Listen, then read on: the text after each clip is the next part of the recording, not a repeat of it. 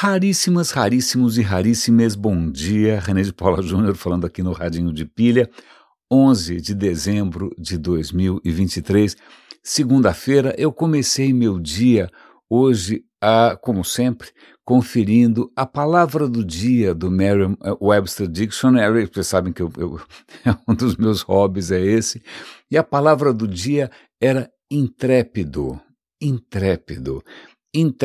que tem alguma coisa de Star Trek, acho que também muitos navios de guerra são chamados de intrepid, e a etimologia de intrepid vem do latim, né, quer dizer não, é uma negação, e trépidos, deve ser, que acho que quem não tem tremedeira, mas trépidos é quem tem medo, né, então um intrépido é alguém sem medo, sem temor, é um destemido, né? E isso me fez lembrar de um post que tem um jornalista na Globo News que eu admiro bastante, que é o Otávio Guedes, que é um jornalista raiz mesmo, um jornalista roots.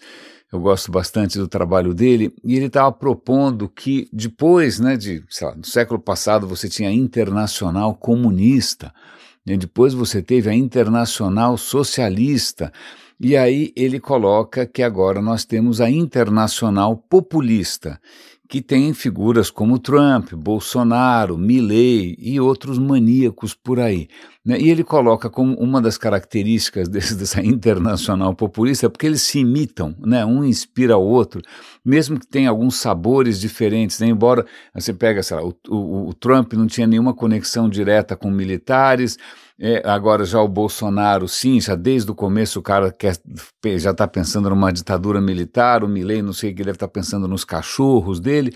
Aliás, uma notícia interessantíssima da Folha: todo presidente argentino ganha um tipo de cetro, um bastão, né, um bastão de poder. E quem faz é sempre a mesma família, que faz um cetro com a manoplazinha ali toda trabalhada. O Milley resolveu, como afinal ele é malucão, ele resolveu romper com a tradição, mandou fazer o cetro dele em outro lugar, e o cetro dele homenageia seus 5 cães, que são cães clonados do cão Conan, que segundo ele está ao lado de Deus agora e com o qual ele se comunica de maneira telepática, e seus 5 cães atuais, que são clones, né, clones genéticos, são cópias genéticas, são conselheiros dele em assuntos diversos, como economia, estratégia, etc, etc, etc. Pois bem, então uma das marcas registradas desses populistas, da Internacional Populista, é essa pose intrépida, destemida e também amalucada, né? O cara tem que ser quebra tudo, chuta tudo, né? Qual é o jeito certo de fazer? Dane-se. Qual é o jeito tradicional de fazer? Ferre-se, né? Vamos chutar o balde, vamos usar uma caneta Bic, vamos falar palavrão, sei lá. Então, essa característica da Internacional Populista de ser muito mais inspirada pela destruição do que pela capacidade de propor qualquer coisa construtiva. Vocês devem lembrar que o governo anterior se marcou justamente por isso, por um furor destrutivo sem precedentes, né? O Milley também já começa agora cortando metade dos ministérios, incluindo o Ministério do Meio Ambiente, e o Ministério da Educação, sob que pretexto eu não sei, deve ter sido algum cachorro. Mas essa história do Intrepid me faz lembrar de uma notícia, né, que o Thomas Chi tem que agradecer, que é o raríssimo Morra, me mandou no New York Times, de um movimento que não sei se é pior, se é melhor, mas é tão assustador quanto, que é um movimento chamado, eu vou fazer um parêntese, só para dar um pouco de contexto. Faz algum tempo, eu acho que eu até comentei com vocês, perdão, limpando um pouco a garganta aqui, aliás, um parêntese antes dessa pequena digressão, eu espero que esse microfone esteja funcionando a contento, né? Eu fiz alguns pequenos ajustes, não sei se as condições de gravação são praticamente as mesmas, mas o perfil desse microfone é bastante diferente, então se alguém puder me dar um feedback, algum tipo de agradeço ao Salles, inclusive, que é outro raríssimo que me deu já um feedback bastante interessante, inclusive me alertando para o fato de que meu telefone vibrou durante a gravação, e esse microfone telefone pega, porque os dois estão no mesmo tripé.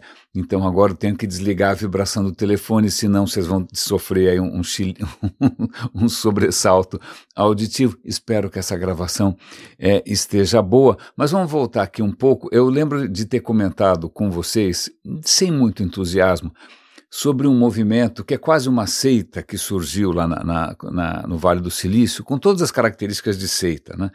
É chamado altruísmo efetivo, effective altruism. É um desses caras que ganhou grana, né, com digital, mas que agora está com uma crise de consciência e está tentando fazer maneiras de compensar o estrago feito e virou, sei lá, um São Francisco de Assis do digital.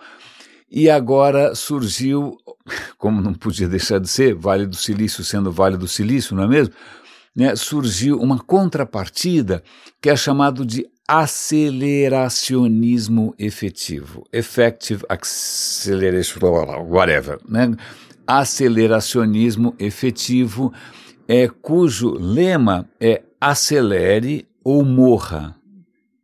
Vou repetir, acelere ou morra, o que me faz lembrar houve uma época aí que tinha umas palestras cujo bordão era quebra tudo, aquele papo da disrupção, inovação disruptiva. Não sei se alguém ainda tem coragem de ficar bradando essas tolices por aí, depois da gente ver o estrago que isso faz, não é mesmo? Mas veja, vamos lá. Então, se você estiver no Vale do Silício e quiser pegar uma balada nervosa, uma festa legal, as festas mais legais hoje parecem ser do pessoal do eles até já inventaram uma sigla que é E/ACC, e eu não lembro como é que fala isso, se é IAC e não sei, mas é a abreviação para aceleração efetiva.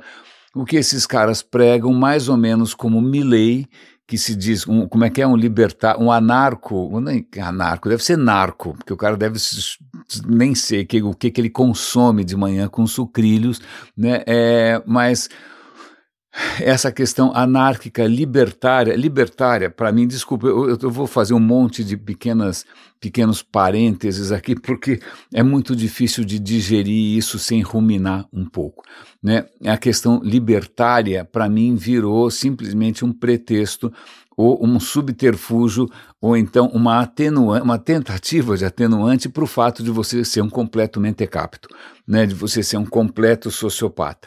Aliás, parece que o processo eleitoral em vários países acabou se tornando um processo como se fosse um teste psicotécnico ao contrário, né, um teste psicotécnico que, em princípio, deveria barrar as pessoas que são mentalmente, digamos, não indicadas por uma certa posição, e agora, aparentemente, todo o processo eleitoral consegue colocar no poder a pior pessoa possível, né, que jamais seria admitida como líder de negócio. Bom, se bem que, conhecendo alguns CEOs que eu já conheci, talvez sim.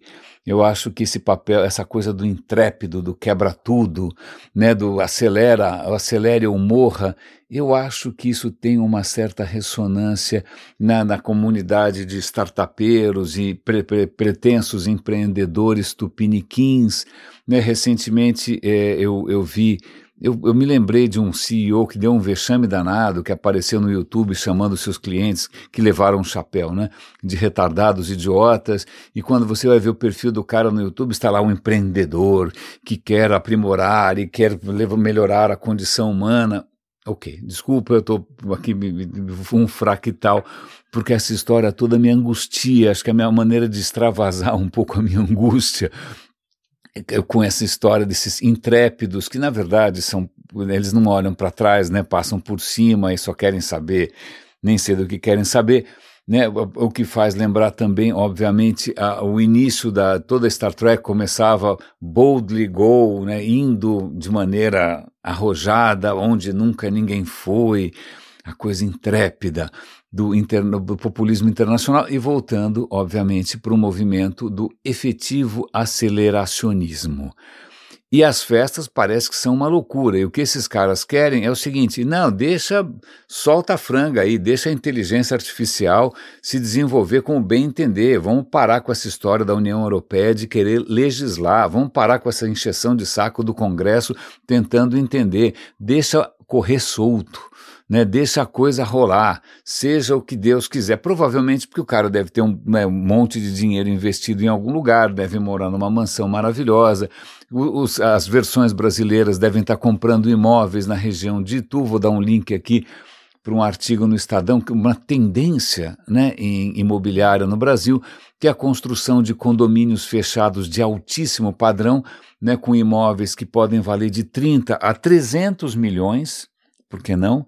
Né, justamente para você ter a total certeza que você está cercado por gente podre de rica, podre mesmo.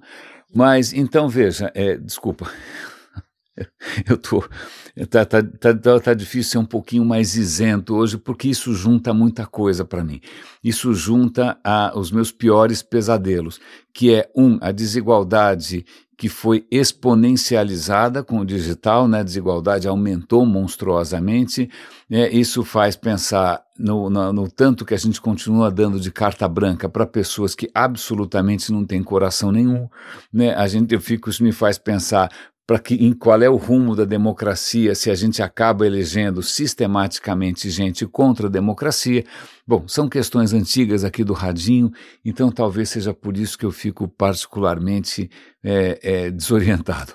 Então vamos só respirar um pouco e recuperar um pouco o nosso centro aqui. Eu vou dar um link, como sempre, né, no radinhodepilha.com, no nosso canal no Telegram, no nosso canal no WhatsApp. A gente tem todos os links na descrição desse episódio, etc. Né? Eu vou dar link para uma reportagem muito interessante sobre, como hei de dizer, um deepfake de Paris, né? Uma Paris 2.0, um clone de Paris, literalmente uma Paris made in China. O que acontece é que os chineses, aquela inflação, aquele surto de construir cidades que continuam desabitadas, que continuam abandonadas, os caras saíram construindo que nem uns loucos. Teve aí uma coisa meio temática, cidades que de repente são cópias de outras cidades. Parece que em Xangai, inclusive, se você for no distrito inglês, vai ter estátuas do Winston Churchill, aquelas cabines telefônicas vermelhas, né? Tem um bairro ali que imita uma cidadezinha de faroeste americano. Lembre-se, você está em Xangai, né? É uma coisa um pouco esquisita, meio deslocada, para dizer o mínimo, né? Mas se você pegar lá, alugar um carro, pegar um trem, né, e sair um pouquinho fora de Xangai, você vai para uma cidade cujo nome eu não sei muito bem como pronunciar, acho que é Tiandu-Sheng, eu não tenho certeza, é um clone de Paris. E quando eu digo um clone de Paris, eu quero dizer um clone de Paris, incluindo uma Torre Eiffel. Não é uma Torre Eiffel em escala real, né? Ela tem 1/3, é mais ou menos, deve ser um pouco maior do que aquela que tem em Las Vegas. Em Las Vegas tem lá uma Torre Eiffel meio tosquinha. Mas, pois bem, então, não é só a Torre Eiffel. Na verdade, é a réplica da própria arquitetura, né? Sobretudo aquelas avenidas mais chiques de Paris, onde os prédios são todos meio igualzinhos, são prédios desenhados pelo Haussmann. Vou fazer um parêntese aqui, é sempre bom lembrar. Paris era uma cidade muito antiga, vem do tempo dos romanos, claro. Ela cresceu como uma cidade medieval, o que quer dizer que era um caos, ou seja, ruas estreitas, tortuosas, imagina, um absoluto pesadelo para quem não tem senso de direção como eu, não é? E o que acontece na Revolução Francesa? A população tomou as ruas viraram um campo de batalha, e é muito difícil para qualquer poder estabelecido, né, para militares sobretudo, fazer frente a uma guerra que é uma guerra urbana, uma guerra a cada esquina, é muito difícil. Então, na primeira ocasião, assim que passou essa história da Revolução Francesa, assim que, né, caiu Napoleão, aí, restaurou-se a monarquia, aquela confusão toda, aí veio é o Napoleão III ou II, eu sempre esqueço. Bom, vem algum imperador francês e falou: olha, meu amigo, é o seguinte, essa cidade a gente tem que fazer alguma coisa a respeito, porque se esse povo resolver ir para a rua de novo, a gente está frito. Então vamos, sobre o pretexto, né, da melhoria das condições de urbanidade, civilidade, higiene, urbanismo, cara, você tem carta branca, faz o que você quiser. E ele chama um cara chamado Haussmann. O Haussmann decide pôr abaixo vários bairros medievais, põe abaixo, imagina, 1800 e bolinha, né? O cara põe abaixo vários bairros, derruba tudo, rasga umas avenidas enormes, faz aquele traçado de Paris que a gente mais ou menos conhece e constrói e propõe, projeta prédios padronizados, com uma certa altura, com um certo acabamento, com um certo tamanho de imóvel. Então, quando você, sei lá, circula por Paris, perdão, novamente limpando a garganta aqui, circula por Paris, preste atenção no contraste entre algumas regiões da cidade em que são mais amplas, mais arejadas, né, com aqueles prédios todos iguaizinhos do lado, as árvores, e algumas regiões que ainda são mais medievais. Né, algumas regiões ainda que tem alguns bairrinhos ali, um pouquinho apertadinhos, tortuosos. Pois bem, você está vendo a diferença entre antes e depois do Haussmann. E o interesse ali não era só fazer belos bulevares, não, na verdade tem também um interesse de controle social. Né? É mais fácil um exército, sobretudo um exército moderno, né, de se deslocar por grandes avenidas do que o cara tentar se meter, que é o que está acontecendo agora em Gaza, né? Como é que se os caras se escondem dentro de vielas e ruas, a vida fica muito difícil. Não é? Então, pois bem, Paris foi replicada, depois dessa pequena introdução ao planejamento urbano parisiense, que foi um pouco brutal, né? Isso a gente esquece, a gente vê lá Paris tão plácida, tão bonita, mas na verdade foi uma brutalidade, se destruiu tudo. Contrataram mais um intrépido, é isso. Contrataram de novo a turma do quebra-tudo, mas pelo menos nesse caso os caras tinham um projeto. Eles tinham ali pelo menos uma boa desculpa, né? A cidade se tornou uma cidade aprazível, a cidade se tornou uma cidade higiênica, né? Não é o legado deixado pelo Bolsonaro, nem pelo Trump, nem nada. Aliás, se o Trump for reeleito, parabéns, aí sim o mundo acabou.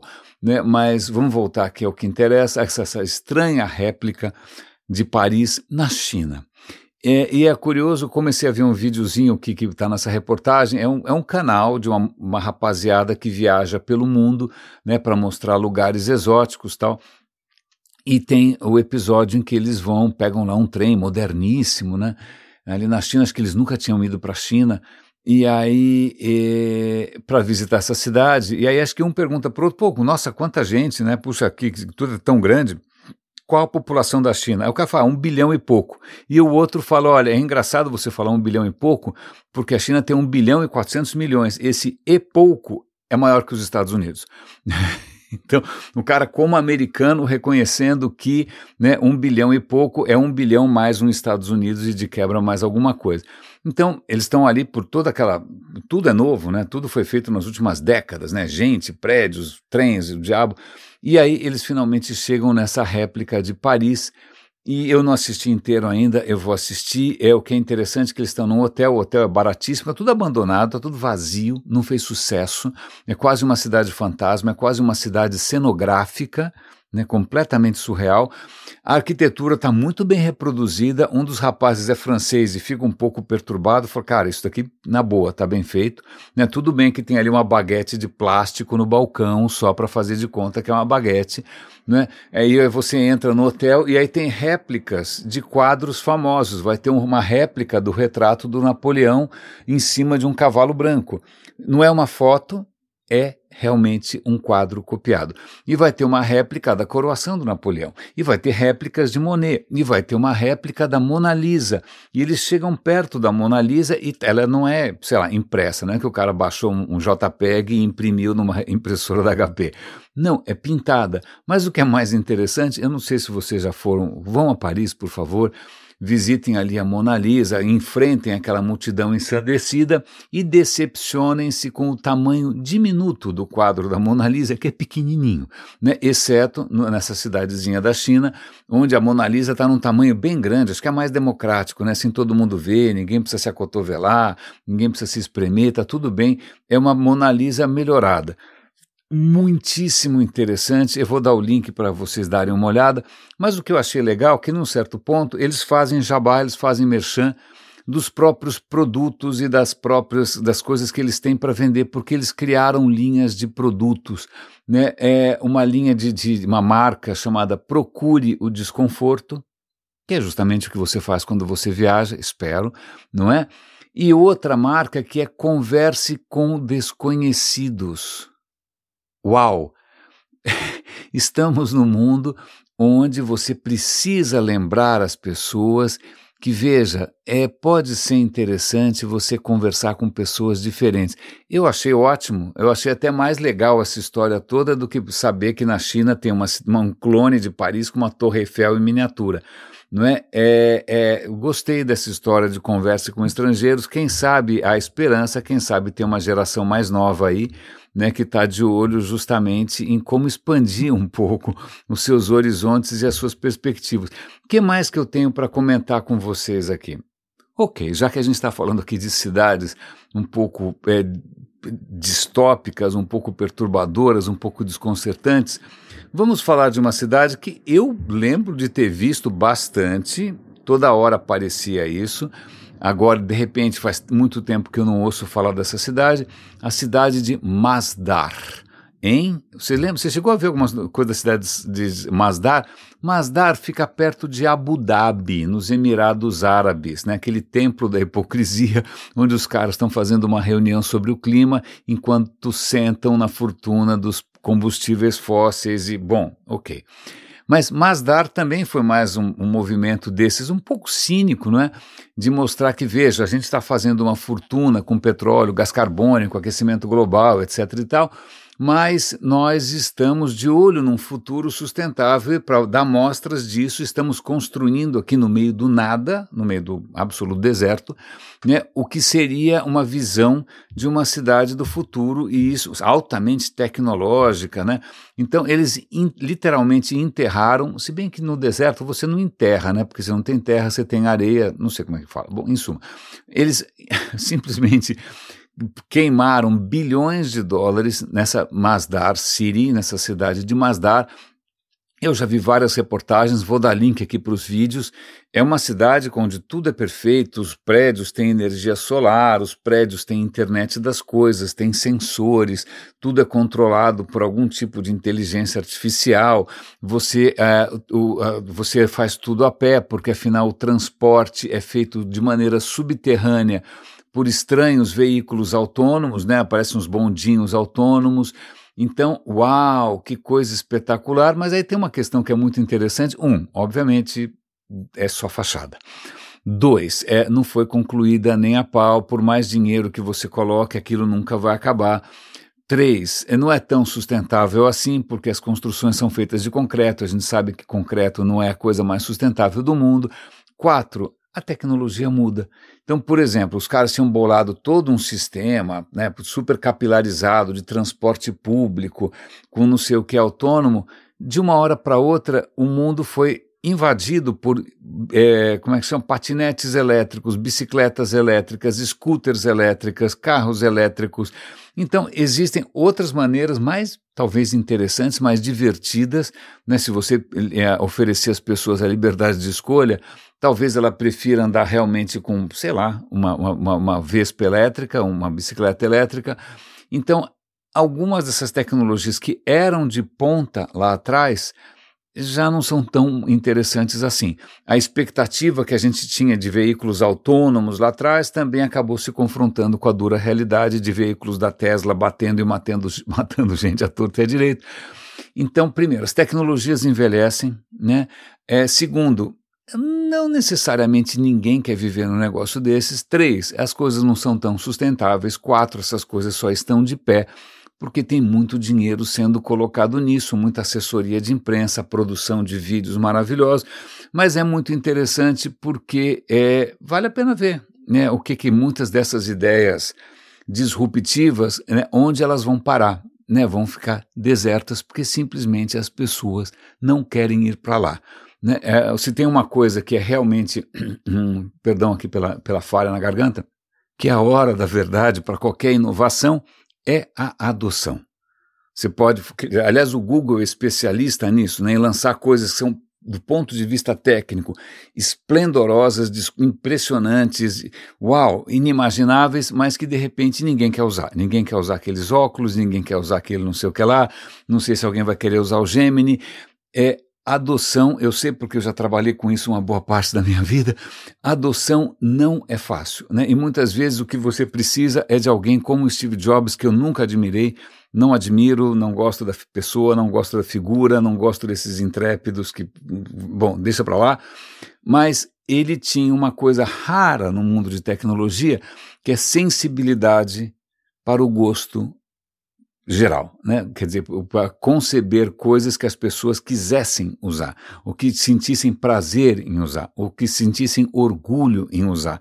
Ele era menos nerd do que os outros nerds de plantão, né? Na verdade, o perfil dele não era um perfil de engenheiro, engenheirão, programador, né, trancado numa garagem. Ele era um cara que realmente, né, você vê a história de vida dele, é uma história muito mais intrépida, né, de conversar com estranhos e procurar o desconforto do que muitos desses caras. Mas já que a gente falou um pouco aqui de tecnologia, eu vou dar um link aqui, eu não sei até que ponto isso vai para frente ou não, mas tanto a Microsoft quanto uma outra empresa chamada Cera de cerâmica provavelmente, estão lançando novas maneiras de você armazenar dados. Eu já tenho lembranças de várias maneiras já defuntas, né, de você armazenar dados. Disquetes, CD-ROM, zip disks, jazz disks, como é que chamava aquele? Tinha uma outra, era um cartuchinho, como é que chamava aquilo? Não era SideQuest? Acho que era SideQuest.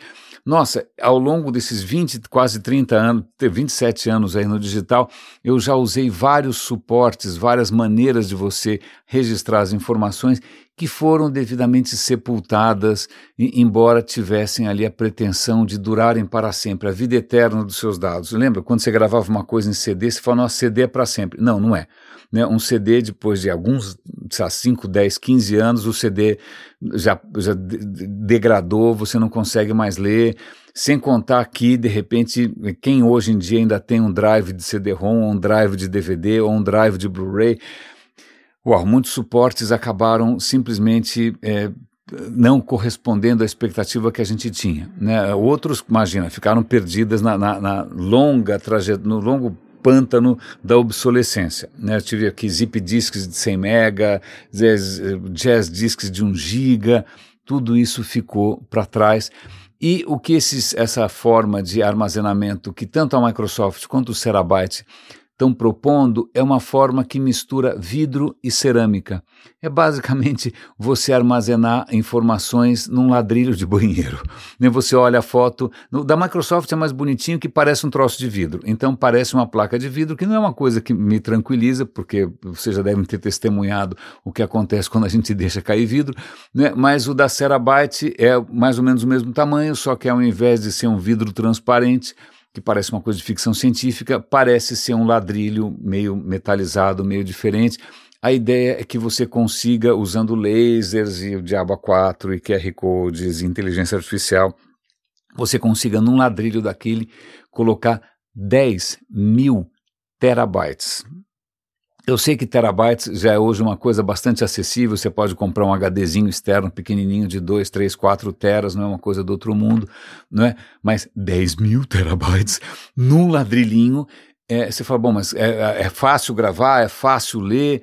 Sim, parece que a velocidade de leitura e de gravação é na ordem de gigabits, ou seja, bastante respeitável, e também dura, em princípio, por um tempo indeterminado.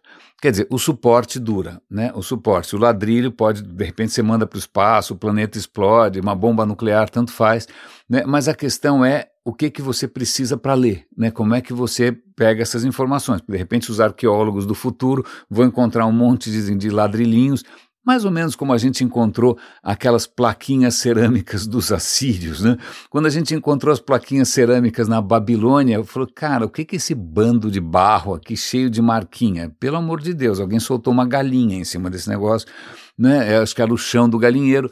Não, depois de um tempo a gente descobriu que aquelas marquinhas eram caracteres cuneiformes e hoje não só pessoas conseguem ler, como a inteligência artificial consegue decifrar e dura pra caramba, porque cerâmica dura pra caramba. Ou seja, né, tanto a Microsoft quanto a Terabyte estão voltando para a tecnologia assíria, a tecnologia do Vale do Ur, né, para registrar informações. A única questão aqui é que a gente consegue ter, sei lá, acho que tem mais de 500 mil de tabletinhos desses de cerâmica, de barro, da Mesopotâmia, mas é por uma coincidência. Eles eram feitos em barro cozido, que não dura tanto, né? Mas o que acontece, em barro, né? Mas o que acontece é que muitas vezes os palácios, as bibliotecas pegaram fogo, e no que pegaram fogo, aquilo virou cerâmica. Então, pela destruição, né, do que estava acontecendo ali em volta, por coincidência, as plaquinhas foram praticamente eternizadas. Elas duram muito mais do que papiro, pergaminho, o que você imaginar, não é? Mas, pois bem, eu acho interessante, primeiro, essa coincidência, né, de você voltar para um suporte bastante antigo. Segundo, essa pretensão de eternidade, que a gente sabe que vai depender, obviamente, de um aparato que a gente não sabe se daqui a 100 anos vai continuar existindo, não é? Mas isso só me faz pensar que livro, né, não precisa de bateria, né, livro não precisa não pegar fogo, né, também se não inundar, né, livros ainda continuam sendo um suporte bastante interessante para a gente preservar as nossas memórias. Que mais? Já que eu estou falando em memórias aqui, vamos só, acho que até duas coisas, acho que uma coisa falando sobre aqui passado, sobre conservação. Aparentemente um paleontólogo amador estava procurando por fósseis na costa da Inglaterra. Acontece que tem uma região ali na Inglaterra onde é muito fácil você encontrar um fóssil, e aí de repente ele se depara com uma cabeça monstruosa que parece um dragão. Na boa, eu estou olhando a foto, está na minha frente aqui, vou passar o link para vocês, mas se eu tivesse visto isso, só a cabeça, eu falei, meu Deus do céu, é um dragão. Na verdade, é um predador gigantesco, pré-histórico, de 200 milhões de anos atrás. A criatura, sei lá, tinha 12 metros de comprimento, parecia um crocodilo gigantesco, né? E a cabeça parece muito a cabeça de um crocodilo, com a diferença que nesse fóssil aqui, os dentões, e os dentões são assustadores, eles meio que saem para fora da boca, assim. É muito assustador, é um bicho muito feio, está estupidamente bem preservado. A questão é, como é que o cara achou isso dando um rolezinho? Seguinte, ele estava na beira de uma praia que fica na beira de um paredão de pedra. Esse paredão de pedra, na verdade, não é bem pedra. Esse paredão, sabe, com 30 metros de altura, é, na verdade, um paredão de argila que até com o tempo está se esfarelando. Essa argila tem camadas e camadas que foram acumuladas ao longo de milhões e milhões de anos, né, como se fosse, sei lá, um panetone gigantesco, um bolo 1000 folhas com frutas cristalizadas dentro, só para dar pesadelo em alguns raríssimos, né, então você tem ali, o solo ali, são várias camadas de um solo bastante argiloso, não é? Que obviamente tem essa, eu ia falar fachada, mas tem esse corte como se fosse um fiord, né, como se fosse um abismo. Ali está sendo devagarinho, está esfarelando, então os fósseis que estão lá dentro estão se desprendendo lá de cima e vem caindo na cabeça de quem estiver por baixo. Então agora os caras estão numa operação que parece coisa do Tom Cruise, de tentar escavar, né, uma camada dessas a dezenas de metros de altura, pendurado por corda, um negócio super difícil. Mas por que eu estou contando essa história num podcast que é essencialmente auditivo e não visual? Porque eu fico me perguntando se pega, por exemplo, uma criatura mitológica que tem uma presença bastante, digamos, disseminada em várias culturas, que é o dragão. Você tem dragão em várias culturas, certo? Certo. Como é que o cara imaginou o dragão? Por exemplo, na China, no Japão e tal. Quem sabe o cara estava passeando e se deu de cara com um fóssil desses, uma cabeça colossal de um predador, não é, com dentes absolutamente pavorosos e tal. Então eu fico aqui pensando se os dragões da mitologia não teriam sido justamente fósseis mal interpretados. É extremamente interessante, eles vão achar provavelmente um esqueleto em boas condições desse monstro. Esse monstro já não existe mais, mas eu achei a história bastante curiosa. Mas só para encerrar, eu vou lembrando talvez aqui do meu primeiro podcast, que surgiu em 2003, faz 20 anos esse ano, que é o Roda e Avisa. O Roda e Avisa, ele surgiu num momento parecido com o momento de agora, né? 2003 foi logo depois da quebra, do estouro da bolha da internet, né? No começo da internet. Eu já produzia muito conteúdo, artigo, mas naquela época tinha muita inocência, tinha muito entusiasmo, parecia que estávamos todos numa viagem intrépida, né? Parecia que não havia risco nenhum, que só ia acontecer maravilhas, estávamos acelerando né, o aceleracionismo efetivo, até que obviamente a bolha estourou, foi um Deus nos acuda, né, muita ansiedade, muita incerteza, ninguém sabia se esse negócio de internet ia para frente ou não. Eu já não sabia mais o que escrever, porque eu perdi muitas das minhas certezas, das minhas convicções, e aí eu inventei um formato que era o formato do Roda e Avisa. Eu falei, olha, eu não vou conseguir escrever nada, então eu vou compartilhar com as pessoas o meu fluxo de pensamento, né? O que eu estou pensando, que de repente são coisas que ainda não são sólidas o suficiente para você registrar de alguma maneira um pouco mais convencional. E aí surgiu o Roda e Avisa. O Roda e Avisa surgiu com esse nome, não só porque eu trabalhava em televisão e eu me lembrava do Chacrinha, que falava Roda e Avisa toda vez que, né, ia entrar nos comerciais, mas também porque esse era um jargão de televisão, mas também porque eu gravava ao volante. Eu estava trabalhando não sei aonde, eu perdia 20 minutos, meia hora no trajeto para o trabalho, então eu pegava o microfone, colocava no painel, ligava o microfone, ligava o carro, saía dirigindo, não manipulava o microfone, né, e só ia desligar o microfone depois de estacionar o carro em algum outro lugar. Então, o Roda e Avisa, quem ouvia o Roda e Avisa estava me acompanhando no trajeto para o trabalho. Né? E isso surgiu em 2003 e nunca parou. Né? Agora não é só mais áudio, agora é vídeo também, agora não estou mais ao volante, graças aos céus, porque eu não aguento mais dirigir nessas cidades de loucos, não é? Mas tudo isso serve para eu introduzir um aspecto muito interessante aqui, que é um estudo feito sobretudo na Coreia. A Coreia do Sul tem não só um trânsito medonho, mas também tem tempos altíssimos de gente presa no trânsito para o trabalho. Em inglês chama comutar, né? O cara está dirigindo para o trabalho e perde lá não sei quanto tempo, né? E ao mesmo tempo índices altíssimos de depressão. Então é um país desenvolvido com altos índices de depressão e, curiosamente, muito tempo perdido no trânsito. E esses estudos estão tentando descobrir se existe uma correlação entre você ficar preso no trânsito, que é um absoluto suplício, né? Quem está dirigindo em São Paulo nesse mês, sobretudo dezembro, deve imaginar o que eu estou falando, e a sua saúde mental. E a correlação parece ser bastante óbvia, por várias razões. Em primeiro lugar, porque se você está 2 horas por dia, eu não sei quanto tempo cada um passa sentado, você não está fazendo alguma outra coisa mais saudável. Essa é a primeira questão. Você não está correndo, você não está namorando, você não está se divertindo, você não está subindo escada, você simplesmente está sentado, segurando um volante, olhando para frente. Nem a cabeça você mexe direito.